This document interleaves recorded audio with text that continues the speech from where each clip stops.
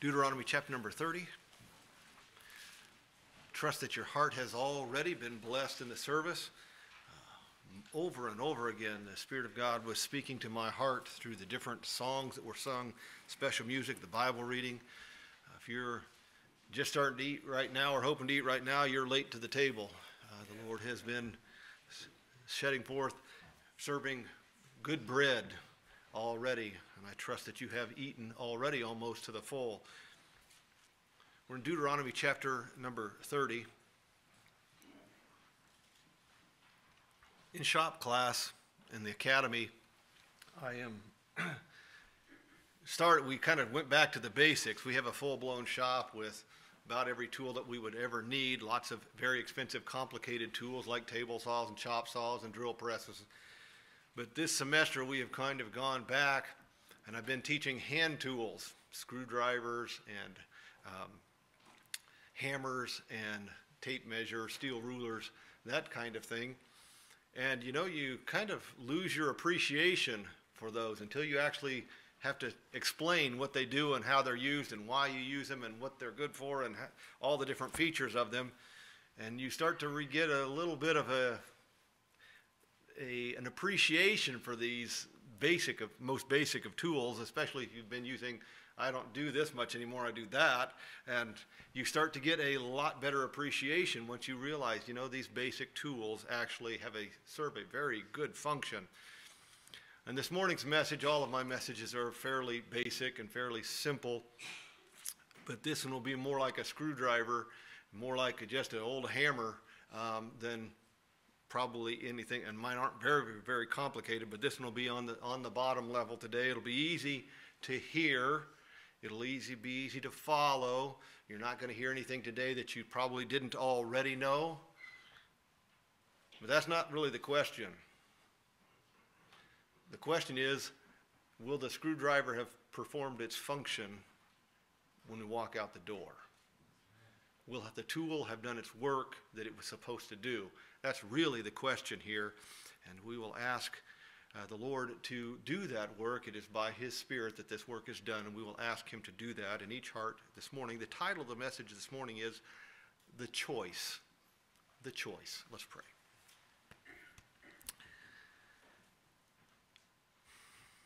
Father, you have already blessed us beyond measure. If we were to walk out of this building at this moment, you have already given more truth than most of the world will hear this year. You've given it in these last few moments. But Lord, because you are so good and your Spirit is so powerful, we will remain to hear an explanation of truth in our hearts by your Spirit, that you might change us even farther, that you might guide our paths and change our lives, and give to us everything that the Lord Jesus has already purchased for us. Father, we want nothing less than a work of your Spirit, a work worthy of your own name. For we ask this in the precious name of Jesus Christ. Amen.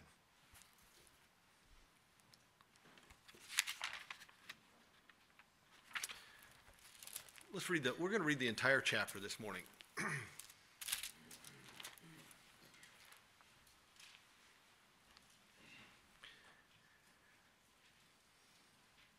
And it shall come to pass, when all these things are come upon thee, the blessings and the curse which I have set before thee, that thou shalt call them to mind among all nations, whither the Lord thy God hath driven thee. Shalt return unto the Lord thy God, and shalt obey his voice according to all that I command thee this day, thou and thy children, with all thine heart, with all thy soul.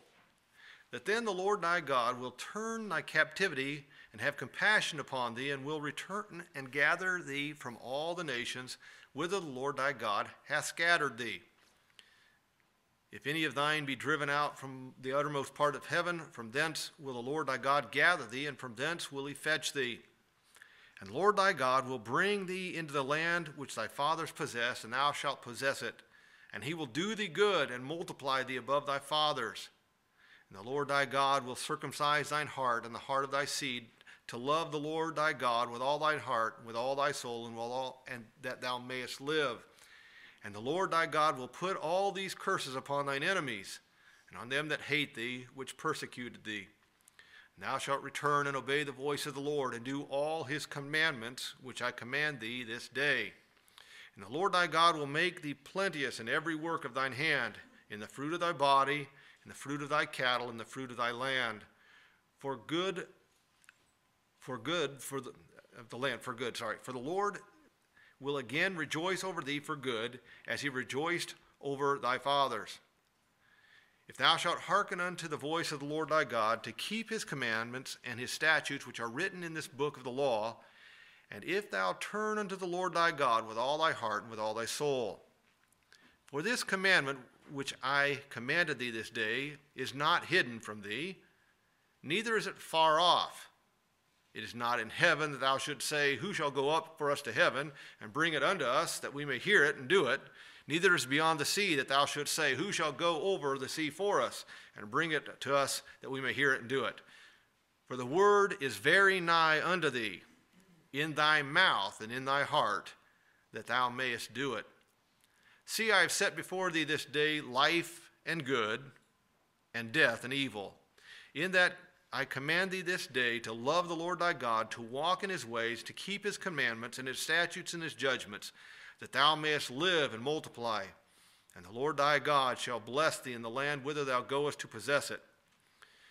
But if thine heart turn away, so that thou wilt not hear, which shalt be drawn away and worship at other gods and serve them, I denounce unto you this day that ye shall surely perish, and that ye shall not prolong your days upon the land, whither thou passest over Jordan to go possess it. I call heaven and earth to record this day against you, that I have set before you life and death, blessing and cursing. Therefore choose life, that both thou and thy seed may live, that thou mayest love the Lord thy God, and that thou mayest obey his voice, and that thou mayest cleave unto him, for he is thy life, and the length of thy days, that thou mayest dwell in the land which the Lord sware unto thy fathers, to Abraham, to Isaac, to Jacob, to give them. An amazing passage of Scripture, way too much for us to cover in the short time that we have.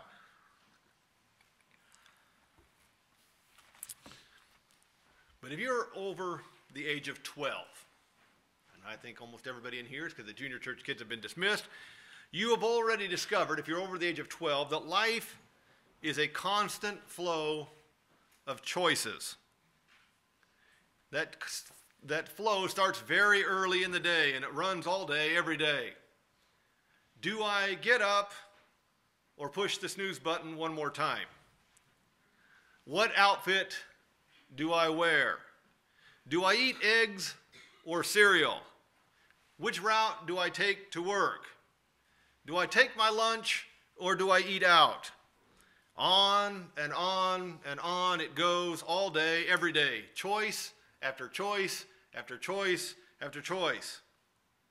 Most of the choices that we make with very little thought. We choose to hit the snooze button one too many times, and then we spend the rest of the day trying to get out the door, trying to catch up. We get in the car and we go to work the way we've always gone to work. We don't really think much about that. Some choices we spend a great deal of time deliberating over. You're going to make that Amazon purchase. And so you read all 525 reviews that have been put on this item. Isn't that the most discouraging thing ever? You read these things and one person says, this is the worst product ever, and the next one, this is the best product ever, and you just go back and forth, and so you never know what you're going to get anyway. But you read all these things to make sure you're going to get exactly what you want. In reality, most of these decisions don't matter, as what our grandfathers used to say, to a hill of beans. They don't make any difference at all in your life, no matter how much time you spent on them. They're very momentary. It's no big deal. What you had for breakfast, the route you took to work, and that well-researched Amazon product that's now in the back of the closet because it turns out you didn't need it anyway, none of those things have any great impact on your existence. There are choices, however, that do have major impact in our lives. And one choice in particular that everyone is faced with, and here it is. Do I obey God or not? Stated differently, we might say, do I trust God or not? Now, those may seem like two different questions, but they're actually two sides of the same coin. If you have one, you have the other. If you obey God, it means you believe him. If you don't obey God, it means you don't believe him. You don't trust him. So the question that we're all faced all throughout the day, all through our entire life is, do I obey God or not? Now, since we're all confronted with this question continually, it's best that we understand it. So let's get very basic. Do I obey God or not? Point number one. It is an age-old question. It is an age-old question. You're not the first person or the only person who has been confronted with the question, do I obey God or not? From the very beginning, this question has had to be answered. When God put Adam and Eve in the garden, the instructions were clear. Eat whatever you want, but don't eat of the tree of knowledge of good and evil. The devil comes in, the serpent comes in and says, yea, hath God said. And what question is he confronted with? Do I obey God or not? To hear it from the devil, it would seem like God was holding back great wisdom and knowledge that would have really been a benefit to Eve, and so she chose. And we might say very poorly, she chose. She was confronted with the question. Cain and Abel were confronted with the same question. Will I obey God or not? Abel says, you know what? I trust God. And so he brought a blood sacrifice to offer. Cain says, my own works are good enough. I don't see any difference in that. And so I think I'll just bring the best that I can bring from my fields. And in disobedience to God, he brings that. Another very poor choice. Noah, long before he ever heard of the ark, had been confronted with the question, do I obey God or not? Everybody else had been confronted with that same question. They all decided in the negative. Think about what that would mean in your world. Everybody around you has already decided they're not going to obey God. And Noah decides he's going to. He will trust God. We could chart this question down through time and find, if we did so, it is a very old question. Are you going to obey God or not? Number two, it is a question that only has two answers. It is a question that only has two answers. Do you remember taking tests in school? Can you think that far back? Tests in school, when you got the paper, the one thing that sent chills down your spine was an essay question. Yes. Here is a blank spot that big on the paper with one question, and you have to fill this in. And you got to put in enough that the teacher thinks you know what you're talking about without revealing the fact that you don't know what you're talking about. And so there's a variety of things that could be written in there. And so those were the absolute worst questions. The next worst question was the fill in the blank questions, where, it's a sentence and there's these blanks you have to fill in. And, there's a lot of words in the English language, and a lot of them would fit in there, but the teacher's looking for a specific word that goes in that blank, and those were difficult. It was not quite as bad when you had matching. Remember the matching questions? You got A through F over here, and you got a list over here, and you could kind of do a spider web through there, and hopefully the teacher couldn't trace your writings enough to get the answer wrong for you. Then there were a little bit better questions. They were the multiple choice questions. Generally 3 or 4 possible answers, and you had a 25% chance here. But the very best questions The questions you absolutely loved on the piece of paper. True, false. You got a 50-50 chance. Even if you didn't study, you've got a 50-50 chance on this thing. True, false. There were only two choices. So it is with our age-old question. Will I obey God or not? Yes or no? Those are the only two choices that we have. It's not a multiple choice question. There's no gray areas. It's not obey or not obey. That's all there is to it. We often like to add other answers in. We sometimes want to circle both true and false. But the fact of the matter is, it is always a yes or no question. Will I obey God or not? It's an age-old question with only two answers. Number 3.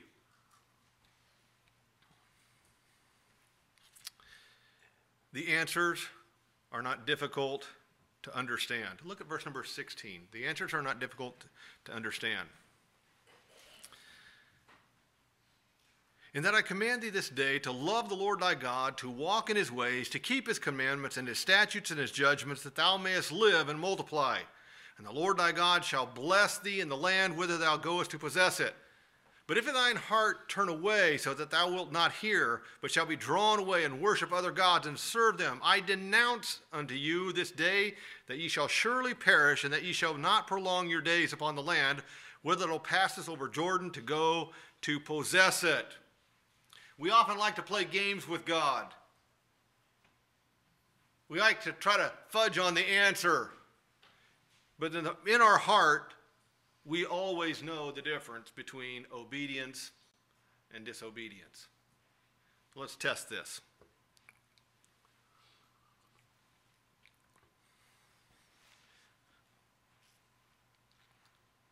Your mom says, clean your bedroom. And so you go in there as you did as a teenager or a younger person, and you clean up the floor, you clean up all the mess, and you stuff it into the closet. Or under the bed. This isn't confession time, Chris. You stuffed all that stuff into your closet. Obedience or disobedience? Now, you may have argued tooth and nail like you did as a teenager with your folks and said, look, my room is clean. You didn't say anything about the closet. You might have done that. But in your heart, you knew that this was not obedience. You knew that you had disobeyed. You're supposed to take out the trash. But that garbage can in the basement is always so heavy, and you didn't want to lug it all the way out to the street. So you did all 10 other garbage cans, but that one in the basement you left. Obedience or disobedience? Now, you may have argued with your folks, but you knew in the depths of your heart, you knew this was not actually obedience. This was disobedience. Your boss says, I need to have this file done before you go home. But there's one form in this file that takes forever to fill out. And so you make up some excuse and put it into the in basket of somebody else. Oh, yeah. This is confession time, Chris. Disobedience or obedience. And in your heart, although you had an excuse for it, in your heart you know, this isn't right. I just fudged on this. We like to play little games with our answers, but it's really not that hard to understand. You only have two options, and they're pretty clearly defined. It's an age-old question with two easy-to-understand answers. Number 4, the choices are not hidden or hard to discover. The choices are not hidden or hard to discover. Often when we really don't want to obey, we try to play with the question. I didn't really know what you meant, or I couldn't really remember what you said. We play, if we don't want to give the answer, we try to play with the question. The choice to obey God is not some hidden thing. We used to play a game called Treasure Hunt. Now, I don't know if that was just a cultural thing, a Southern thing, a 70s thing. I don't know, because I haven't seen a lot of it being done by kids here. But we used to play a game called Treasure Hunt. Maybe you played this thing. You would write out a clue. And it would say, the first clue would be, run look on the trailer. And in the trailer, there would be hidden a piece of paper that says, go look on the front porch. And on the front porch, there would be a clue that said, go look in the back by the well. How many ever played a game like that? Okay, so that's all us old people. You guys ever played any of that game? Okay, so there's some young people too that played this game. Good, all right. Now, the deal was you ran from each clue to clue to clue to clue to clue, and at the end there was a treasure. So you all got there and you got the birthday present, prize thing, treasure. Okay, that's what you did. Put yourself in that game, but what if you got to one of them and the clue said, look under the big rock on the moon. Or it said, the answer to the next clue is found in Moscow. And you would say, well, that's impossible. How could I ever get to that? How could I ever do that? There's no way you'd come up with an excuse and you just quit because there's no sense in continuing to obey. Look at verse number 11. For this commandment which I commanded thee this day is not hidden from thee, neither is it far off. It is not in heaven that we may hear it and do it, neither is it beyond the sea that thou shouldst say, who shall go over the sea for us and bring it unto us that we may hear it and do it? But the word is very nigh unto thee, in thy mouth and in thy heart, that thou mayest do it. This is not rocket science. Rocket science.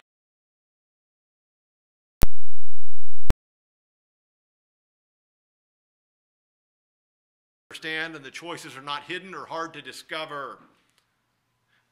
Point number 5. The outcome is very clear. The outcome of your choice is very clear.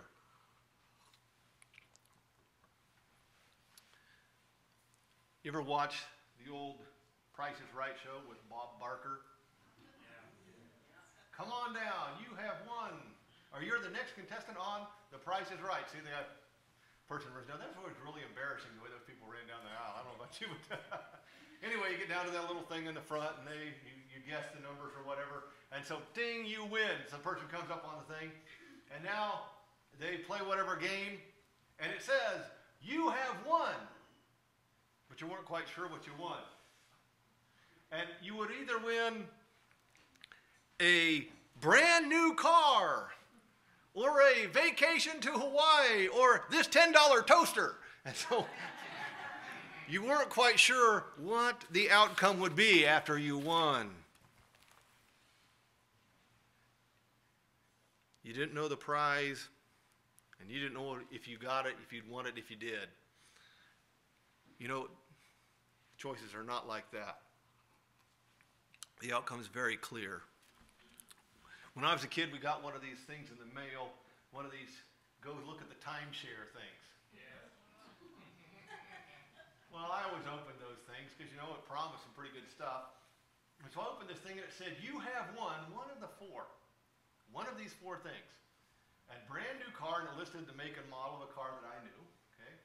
You have won a diamond ring, and it gave the carats and so forth and the value of this ring. There was one other thing, I can't remember what it was, but it was a very impressive thing. Or you've won a boat with an outboard motor. It had all the numbers and the style and the name of the boat. And I'm like, now wait a second. All you got to do is go sit for 2 hours and listen to this spiel about timeshare or whatever it was, and you have won one of these 4 things. And these are all good prizes. I mean, a boat with an outboard motor, a car, a diamond ring. So I'm interested. I'm only maybe 7th grade, 8th grade. I start reading the fine print. You know there's always fine print. Did you know that? So I start reading the fine print. And I come across the odds of winning section. Do you know they have to have that in there? They have to tell you the odds of winning. So the odds of winning the car were like 1 in 10 million. The odds on winning the diamond ring were like 1 in a million or something like that. The odds on winning the other item was 1 in a million.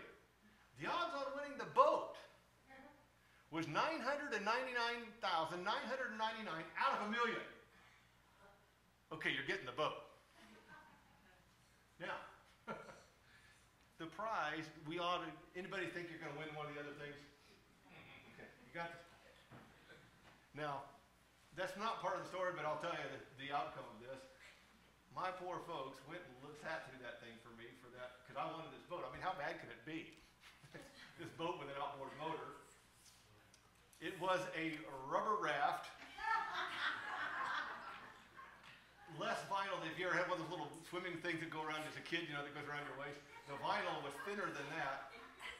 It was supposed to use a 12-volt car battery, but that boat would have never held up a car battery, and the motor was electric, running off a car battery. And that thing would not have pushed you across the bathtub, much less.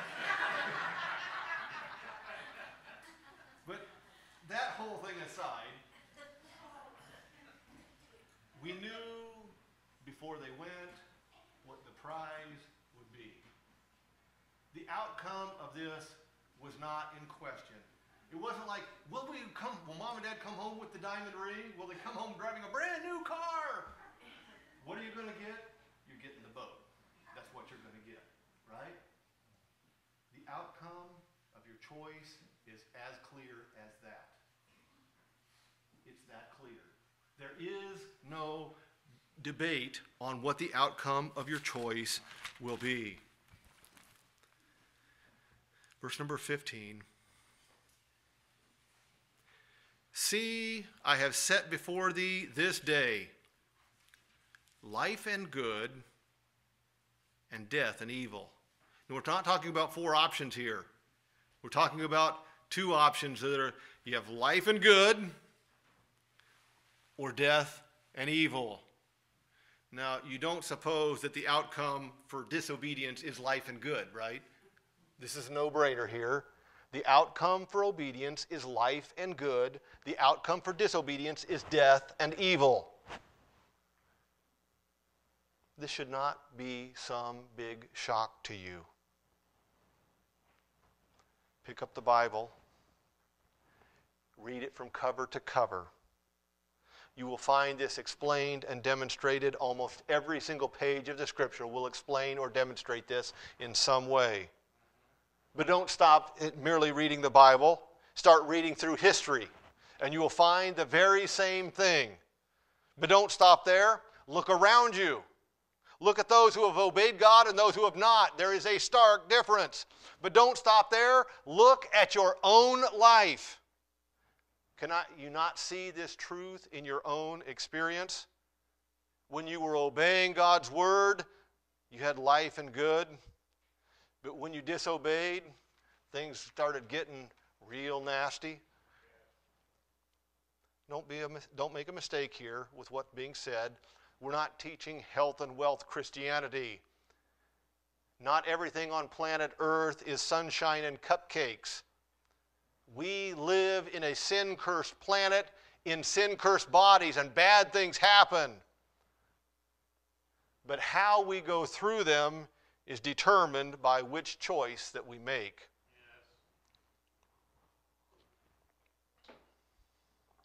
I was telling the kids in PCL, I teach Bible class in the academy, I was telling them this on Tuesday. In my early 7th grade to my middle 10th grade years, I decided to just kind of go my own way.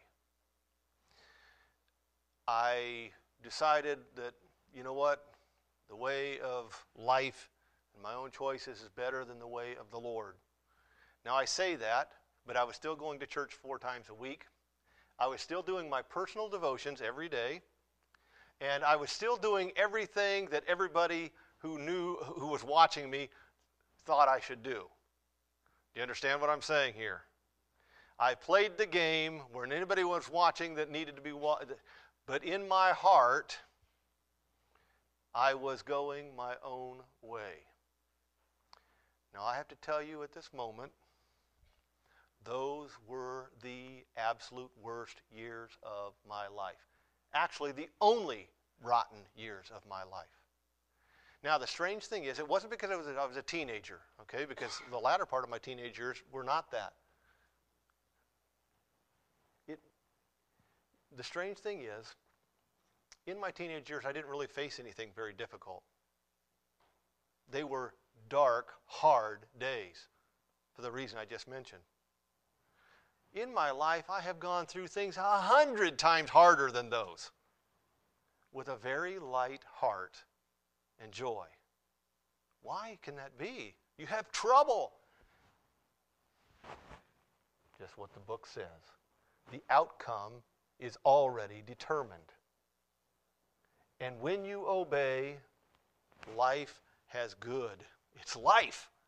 And when you choose to disobey, expect very hard things. It's the way that it is. There should be, it's the boat. You're going to get the boat. Do you understand that? 999,999 times out of a million. In fact, just call it a million out of a million. It's what's going to happen. How do we know? God said it. And it's been proven over in every life in history since the beginning of time. It's been proven. So why are you shocked when the doing of disobeying God turns out bad? Why did that shock you at all? It's the way that it is. The outcome is not in question. You can mark it down, you can underline it in red and highlight it. The outcome of obedience is good and life, and the outcome of disobedience is evil and death. The whole history of the Bible, the whole history of the world, the whole history of everyone around you, and your own whole history proves that very fact. And to expect any other outcome is basic insanity. Point number 6.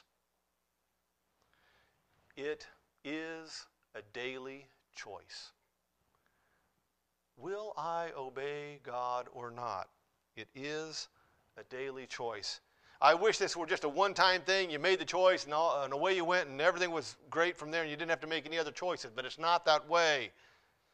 Now that one choice, when you say, you know what, from now on I'm going to serve the Lord, I'm going to go the Lord's way, it helps and it sets a precedent and helps you lean in the right direction. But the fact of the matter is, you are confronted day in and day out, moment by the same choice. Will I obey God or not? Yes. When you pick up your phone, when you turn on the TV, when you talk with your friend, when you make your plans for the day, when you get on the internet, when you raise your children, when you conduct business at work, when you spend your money, when you pursue your hobby, your recreation, or your extracurricular activities, each point the question looms, will I obey God or not? The question will not be hidden. The answer is understandable and clear, and the outcome is predetermined, and you will choose to obey or disobey. And the outcome is what it is. Now, there's one piece of this that I would be remiss in not mentioning before we leave here today. There is an eternal choice. We're all confronted with the choice, will I obey God or not? But there is an eternal choice. Many people believe that your daily choices of obedience and disobedience determine your eternity. There's a small truth in that, but not how you think. Most people think that if my percentage of obedient choices outweighs my benefit or my percentage of disobedient choices, then I'm good to go. God will work that all in my favor. If my obedience outweighs my disobedience, we're good. It's not that way at all. It's very false thinking. Think of it this way. I was trying to illustrate, this is a goofy illustration, but you'll get the idea here. Think if you were called to drive a truckload of nitroglycerin. Seems like every TV show series has one of these episodes where they have to drive a truckload of nitroglycerin. You're called to drive a truckload of nitroglycerin. The guy that gives you the truck says, now look, you cannot hit any bumps at all. One bump with the nitroglycerin of any size and bluey, you're done. So you get in the truck and you have to drive the truck 100 miles. But there's a pothole every 50 feet on the road. So you set out to driving. You go 50 miles avoiding every pothole. Now, do you have some sort of safety net? The next pothole, if you actually don't hit one, you've got some energy built up, some safety built up, like on a video game? No. If after 50 miles you haven't hit a pothole, and on the 51st mile you hit a pothole, guess what? Bluey. Okay, now, can you call, remember as a kid, do-overs? As a kid you called do-overs because you messed it up and you wanted to do it again. Can you call do-overs on that situation? No, you cannot.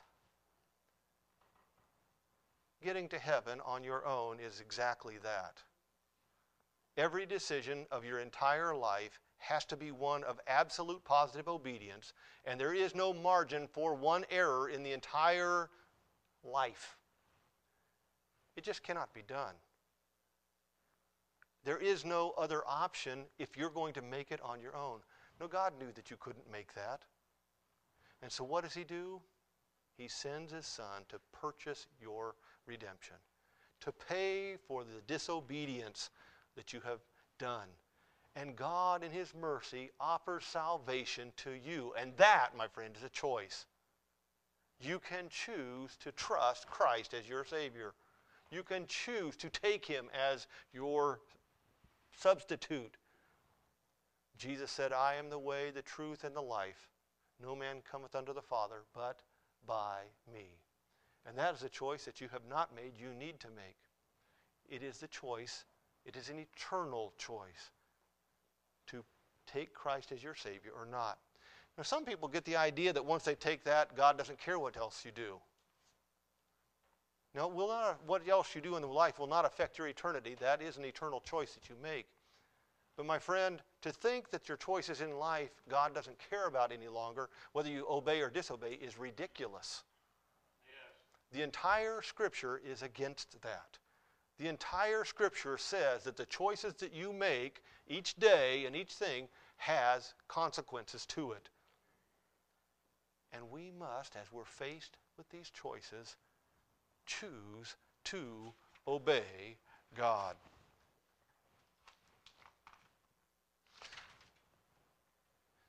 Will you obey God or not? It's an age-old question that only has two answers, yes or no. The choices are not hidden or hard to discover. You know if you're obeying or disobeying. The outcome is clear. It's not going to turn out well for you if you're disobeying. God makes promises for obedience that he will bless. So you're confronted over and over and over and over all through the day. Will I obey God or not? What will your answer be throughout this week when you are given the choice? Let's pray.